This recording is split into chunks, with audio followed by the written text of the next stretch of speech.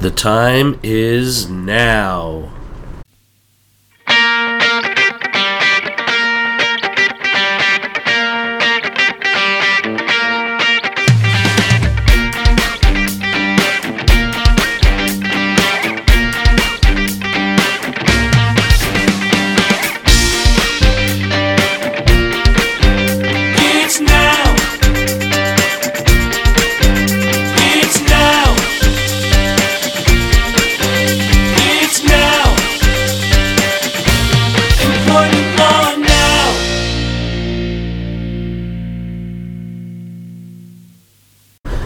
Volume 4, Episode 53. This is Employment Law Now, and I am Mike Schmidt, Vice Chair of Labor and Employment Department at Cozen O'Connor. I always love a special occasion, and just like that, we blinked, and it's another anniversary for this podcast. Our third anniversary. We started this podcast, our very first episode, on February 1st, 2017. And yes, it is February 3rd right now. It's Monday, but I didn't want to bother you all on the weekend. Figured it's close enough. This is our third anniversary special, and we have been going full steam ahead since February of 2017. I tell the story all the time. I grew up listening to David Letterman. Always wanted to have a show like David Letterman, and one of the things that I always loved is that every time he did an anniversary special, he brought in the first guest that he ever had on his very first show, Bill Murray. So I wanted to have my own Bill Murray. And on February 1st, 2017, I had my very first guest, Howard Schweitzer, a partner of mine here at Cozen O'Connor. And every anniversary special that we've done since then, Howard has been kind enough to come back on and talk politics and what's going on in Washington and around the country. So I wanted to keep that tradition going, and so for this third anniversary special, here is our inaugural and annual guest, Howard Schweitzer. Hey Howard, thanks for being with us. Mike, thanks for having me. So, as those avid listeners of this podcast know full well, this is not your first time here. I started this actual podcast on February 1st, 2017. You were my very first guest. The next year, for my first anniversary, February 2018, you were my guest. Last year, for my second anniversary, February 2019, you were my sole guest. And here we are celebrating my third anniversary of this podcast, and you are back as my guest. Thank you so much. Mike, mazel tov, happy anniversary. And I don't know what it says about your podcast that I'm your anniversary guest, but I'm happy to be here, and thanks for having me. Well, it probably just says that I'm a creature of habit and I love tradition more than anything about you or your quality, but this is what it is at this point. But I really do appreciate you taking the time as always. So before we get into some of the nitty-gritty here, why don't you remind us a little bit about your practice here at Cozen O'Connor and the kinds of things you do in the political and public policy space? Sure. Thanks, Mike. I'm the CEO of Cozen O'Connor Public Strategies, in addition to being a partner in the law firm. And Cozen O'Connor Public Strategies is a federal, state, and local government affairs practice. We represent clients here in Washington, D.C., which is where most of my practice is, in New York City, New York State, Springfield, Chicago, Richmond, Virginia, Philadelphia, and Harrisburg. So we are federal, state, and local. We're in 3 of the 5 largest cities in the country. We believe that clients want one-stop shopping, and we oversee engagements around the country. My personal focus is on Washington, of course. Spent most of my career before coming to Cozen in the federal government, and I have a broad-based... Nothing's going on there. Yeah, right. It's changed. Yep. A broad-based DC practice, so help clients navigate through the maze of unusual government here in our nation's capital. Good, and we'll get into a little bit of that in this episode, but I also don't want to forget you're also involved in your own regular podcast series about politics. Where do people find it if they want to listen to it? copublicstrategies.com, and it's called the Beltway Briefing. If you Google Beltway Briefing, it'll come up. And yeah, we've been doing that for a number of years as well, and it's obviously a political season here. The Iowa caucuses are tonight, So it's kicking off, and we'll be providing our own brand of prognostication throughout the election cycle. Great. So let's get into it a little bit. It seems that every year that you and I talk at this time for the anniversary special, there's always some big news going on in D.C., I guess good or bad, depending on your perspective. So Howard, what's your take on this whole impeachment process and whether there's anything that employers or business owners can take away from what's going on right now? Well, I think the impeachment, look, that cake has been baked from the very beginning. It's all politics all the time, and it's for show, because no one has been under any illusion at any point in time that Donald Trump is getting thrown out of office. But he was impeached by the House, and the House Democrats obviously felt like it was something that they had to do from a political perspective. I personally think that the net effect of an impeachment without removal, in this case, it emboldens both sides in a way, and I think the net effect will be that people that are casual observers of government and politics will just hate the nation's capital that much more. I think it emboldens the outsiders. It emboldens Donald Trump. It emboldens Bernie Sanders. And I think that's one of the reasons Sanders has been surging in the polls, is people just don't think business as usual in Washington serves their interest. From an employer-employee perspective, I don't think that impeachment necessarily itself has much of an impact, but I guess in the sense that it emboldens the extremes on both sides of the aisle, I think we can continue to see more of the same kind of policy making that we've seen coming out of Washington under this administration, regardless of who's in power. Yeah, so let's talk about that for a minute. So putting aside this whole impeachment issue and what might be the distraction element to that, how would you compare the second half of the Trump first term so far to what we got from the first half from an employer business perspective? Well, after the midterm elections of the first term, all presidents go into re-election mode. So Trump is firmly and has been firmly in re-election mode. I think one of the things that this administration has done alongside of that is make sure that some of their key policy priorities, many of which are in the employer space, things like joint employer rulemakings and the overtime rule, scaling back some of what was done by the Obama administration. Those things are happening. And so the first 2 years was kind of the warm-up in terms of issues like that, and now we're seeing them make sure that things are solidified but before the election, and also doing things that they think are going to drive voters to the polls in November.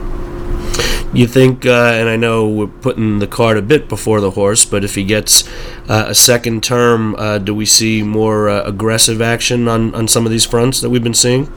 Definitely.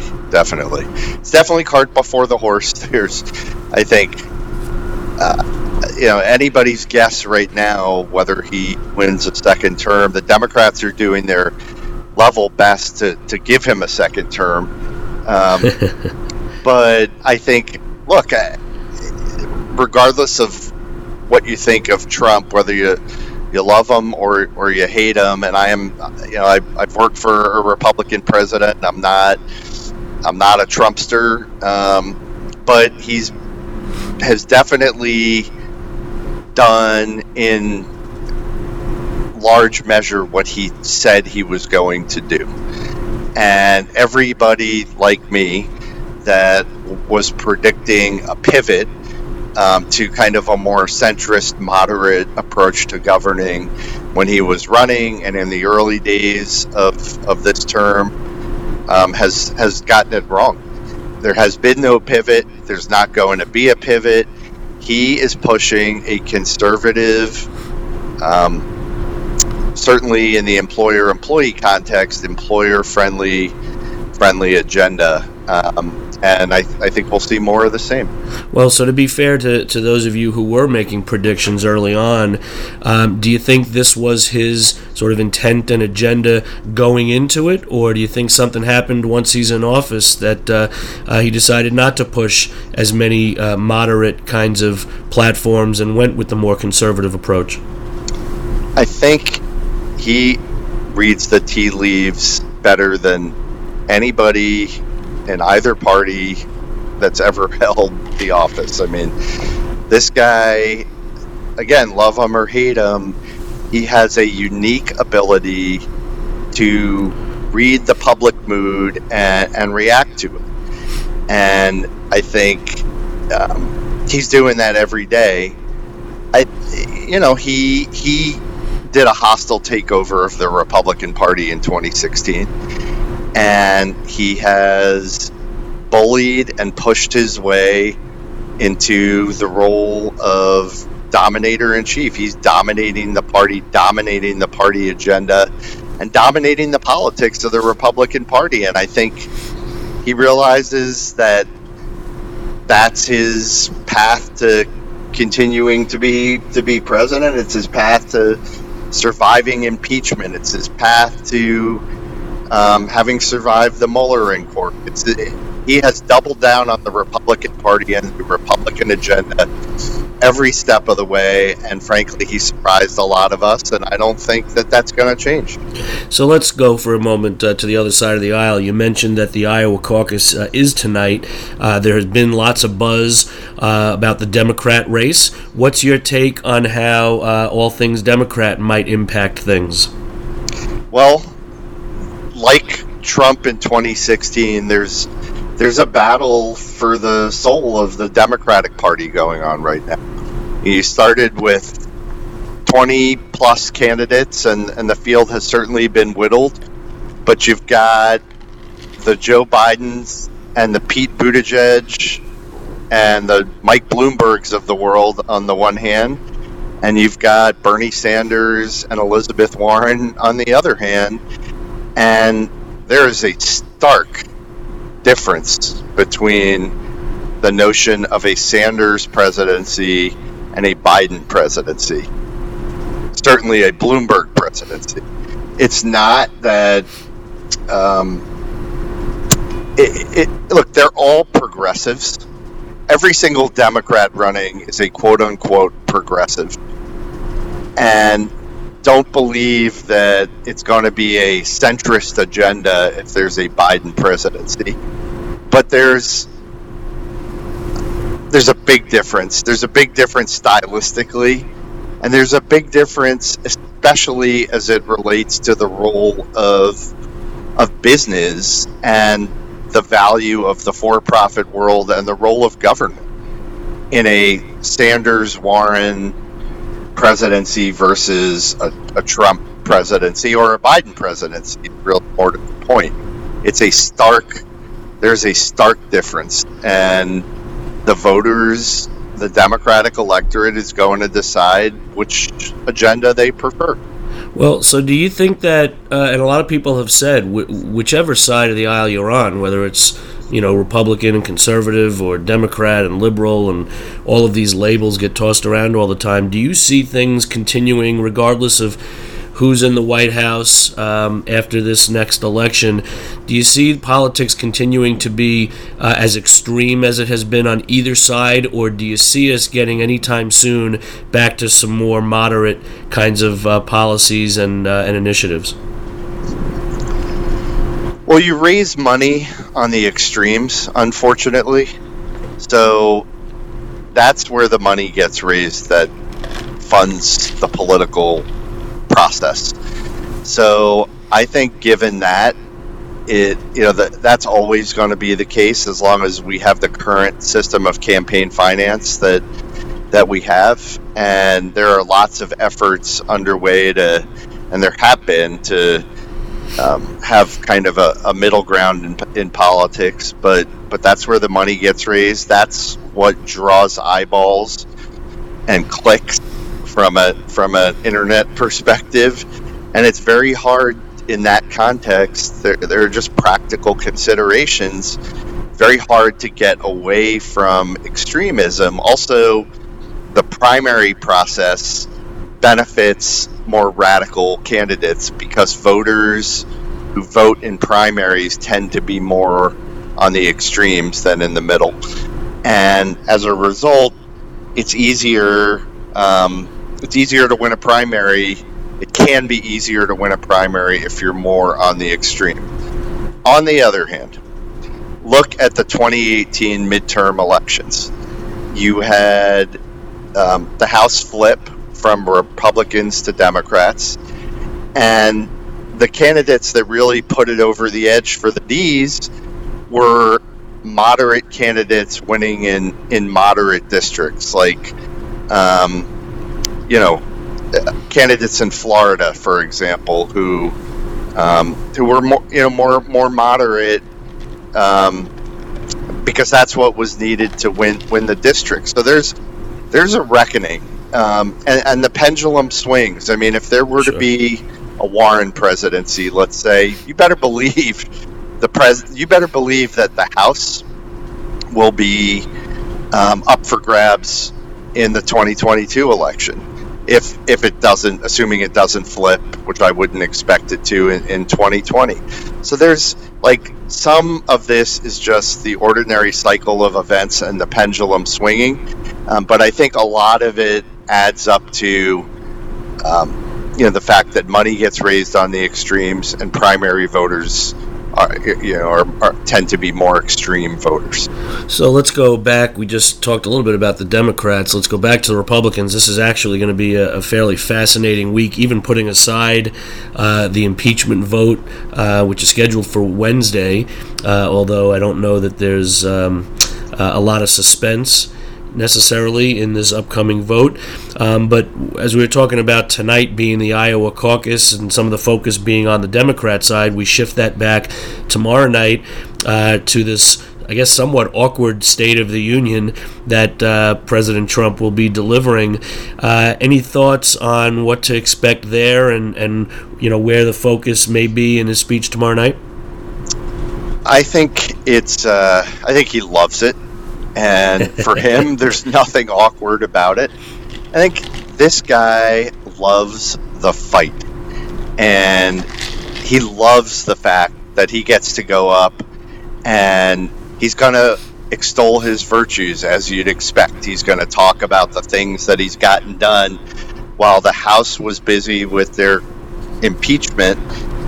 Things like USMCA, which is the Mexico-Canada NAFTA replacement, we're getting done. That's kind of his signature recent legislative accomplishment, bipartisan.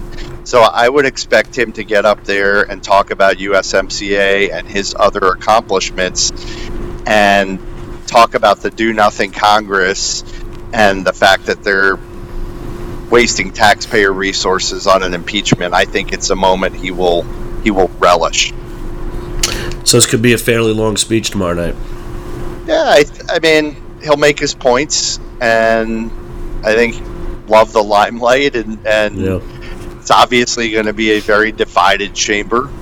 But he loves theater, and it may be theater of the absurd on some level, but he loves the theater and relishes any moment to be the topic of conversation. So we've spent the first 15 minutes now talking about pretty much everything other than some of the substantive issues, and I guess that's a microcosm of what the frustration is out there, that nothing's getting done in D.C. on the substantive issues. So let's spend a few minutes talking about some of this. Many of my podcast episodes attempt to address the reality that so many companies are multi-jurisdictional, so they can't just focus, for good or for bad, on what's happening in D.C. on the federal level, as they are heavily impacted by what we're seeing the different states and the local municipalities doing with employment-type issues. So in this second half of the Trump administration term, what seems to be the biggest impact of Trump on state and local politics? Great question, and I think it's reactive. You've gotten more extreme on the state and local level, and some of that was already happening. But I think a lot of it is a reaction to Trump. Look at Virginia, for example. The Virginia governorship and both chambers are now controlled by Democrats. And that is absolutely, we have a Virginia practice, as I mentioned earlier, and that is absolutely a referendum in part on Donald Trump. He's driving people to the polls to participate in the process, which is a good thing on some level. So now in Virginia, you've got a much more progressive setup than you had at any time in recent memory. And that has implications for your clients, for my clients, for our clients. It's got implications. And then on the more local level, I mean, part of the reason we as a business have doubled down on the cities, for example, New York, Philadelphia, Chicago, where we have top tier lobbying talent, is that there's so much going on at that level, so much going on, particularly as it relates to employer issues, things like predictive scheduling and even joint employer. There's so much happening down at the local level, and things do get done. It's hand-to-hand combat legislatively. There's a hyper-progressive bend. In fact, we have recently rolled out a blog that we're calling the Progressive Policy Monitor, progressivepolicymonitor.com, to track these issues at the local level all over the country, because you see things that emerge in one jurisdiction, like they may start in Chicago or rather San Francisco or LA or Seattle, and kind of make their way across the country, or in the reverse, they may start on the East Coast. And these jurisdictions all follow one another. Yeah. And there is hyper progressive activity at the local level.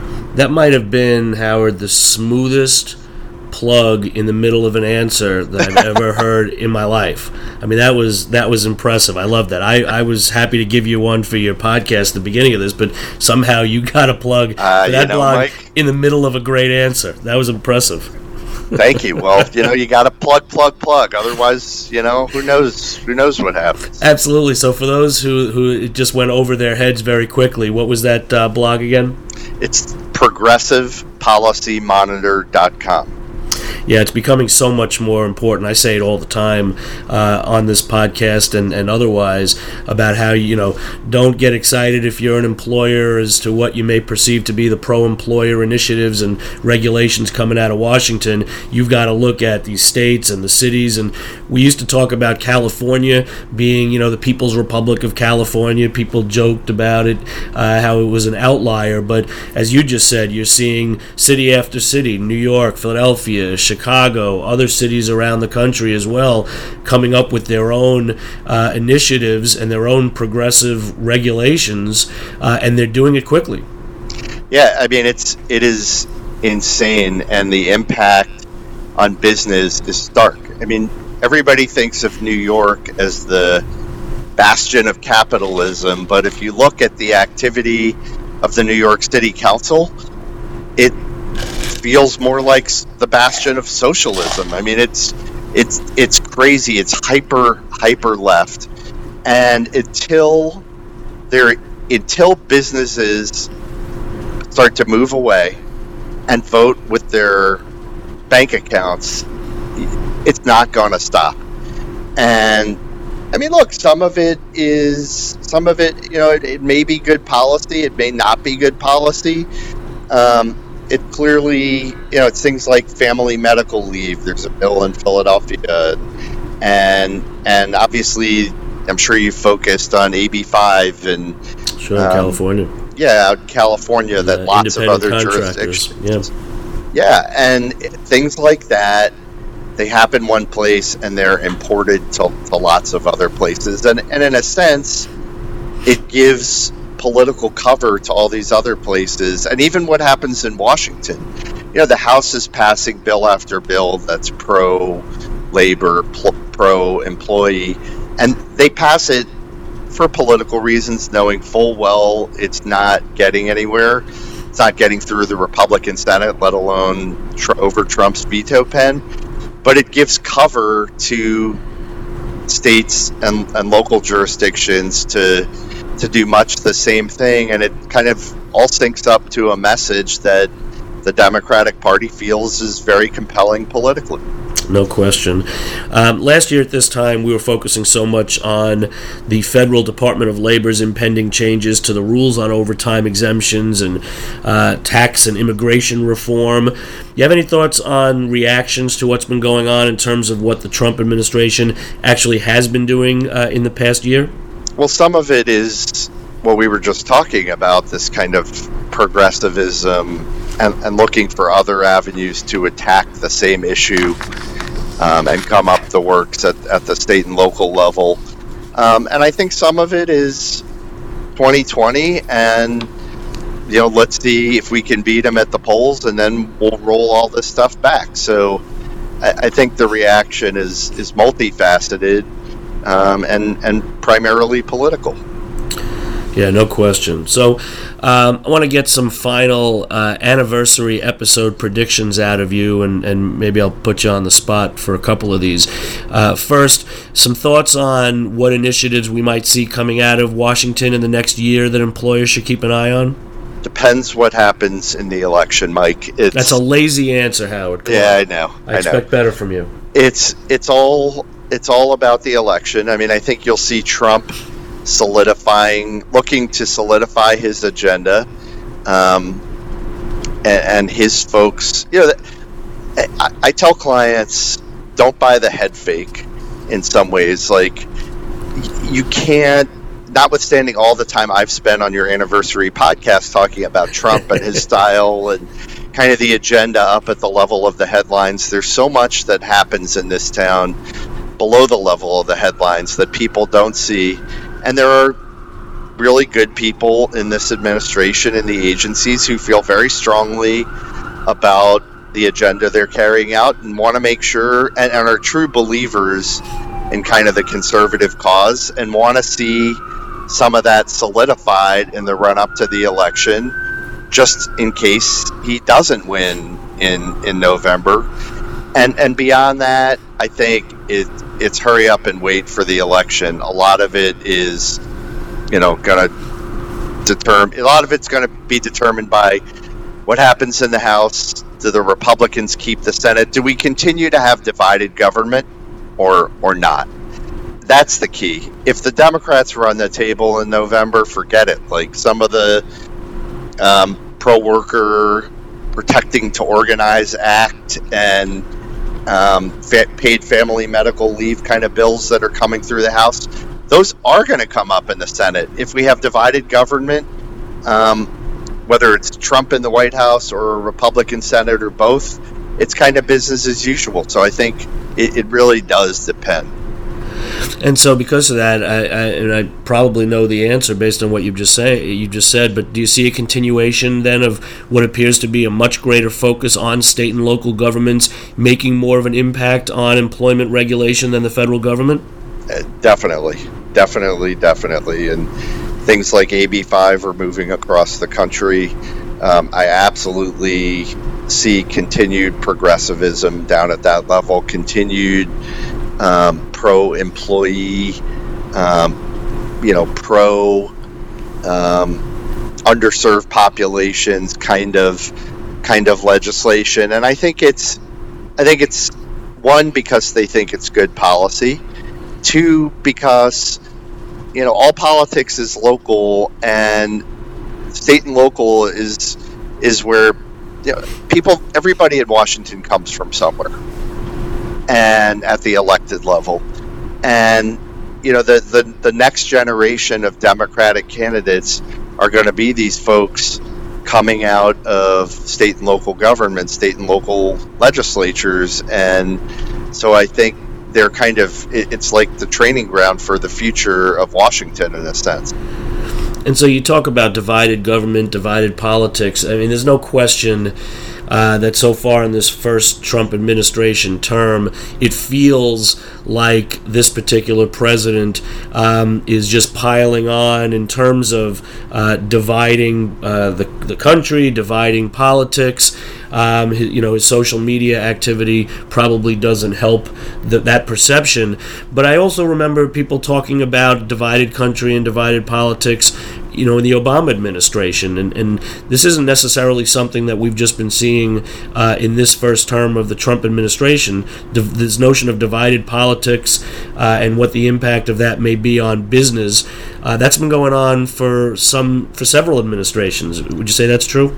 Yeah, absolutely. I've been in Washington for 25 years, which is kind of unbelievable. And it's always been divided. There's always division in Washington. So why is that? Why is that then? If it's not Democrat, it's not Republican, and again, the personalities of the White House resident, may increase or decrease it a little bit. Why are we where we are in 2020 now? Well, it's rhetoric. His rhetoric is divisive. He's a divider, not a uniter. And he's not trying to make the other side like him. He's trying to make sure that every single person that feels strongly about him goes to the polls and to kind of neutralize folks on the other side. But Mike, it's rhetoric, it's tweets, it's the tone. He's a fighter, and I think that's it. But there's always been divided government because reasonable people disagree on policy, and that's healthy.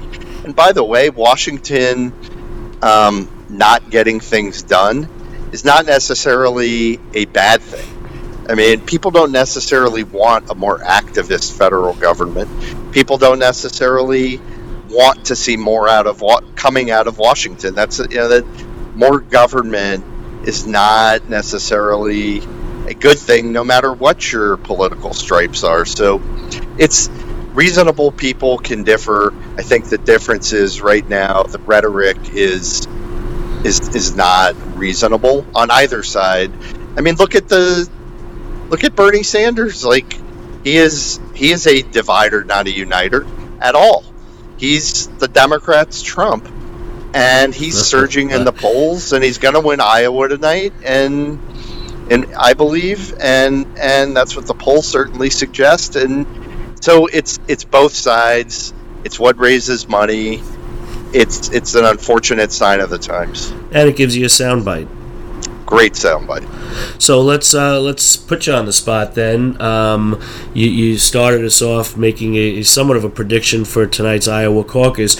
Who do you see coming out of the Democratic pack for the general election?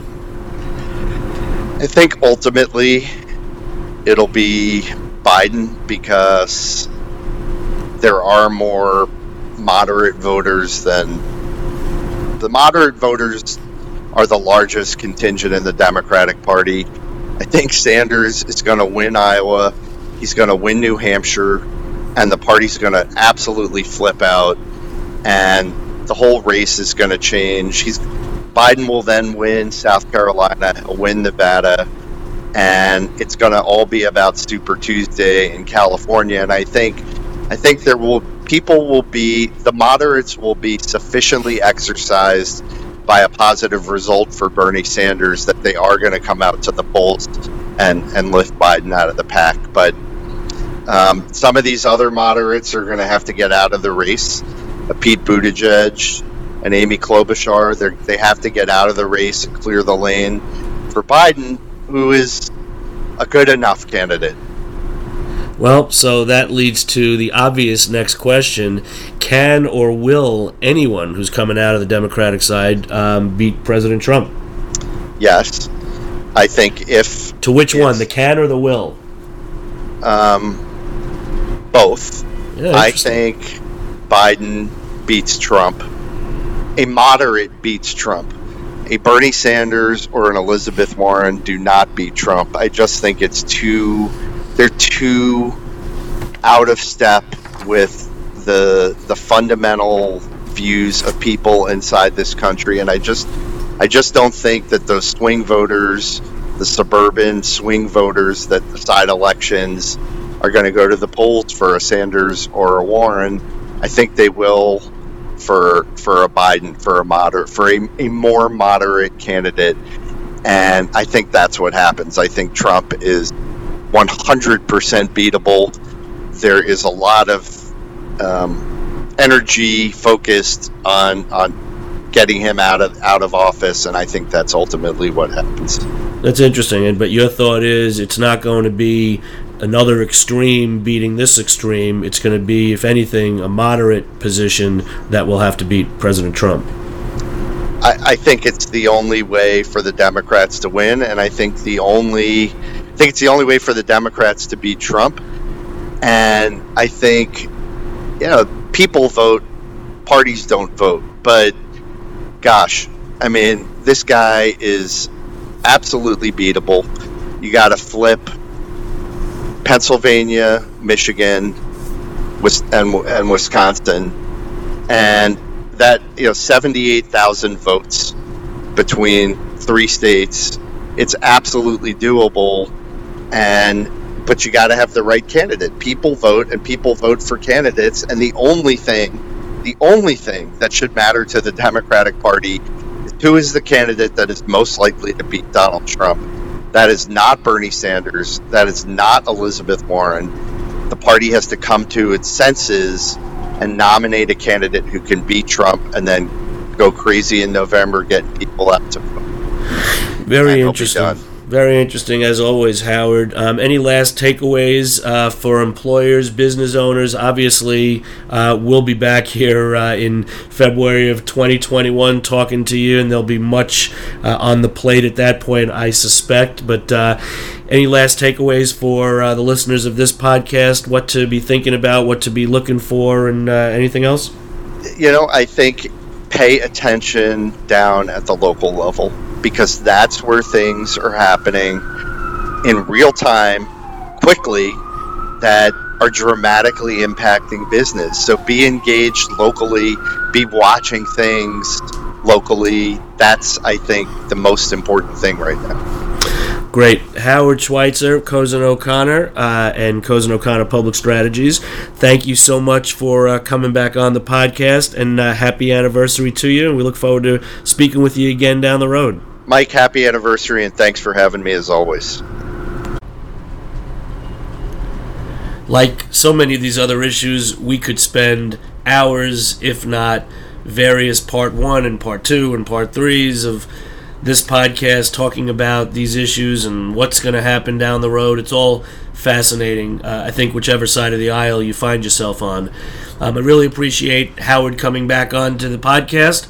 As always, I appreciate all of you listening to the podcast. And until the next time, I hope all of your labor is productive.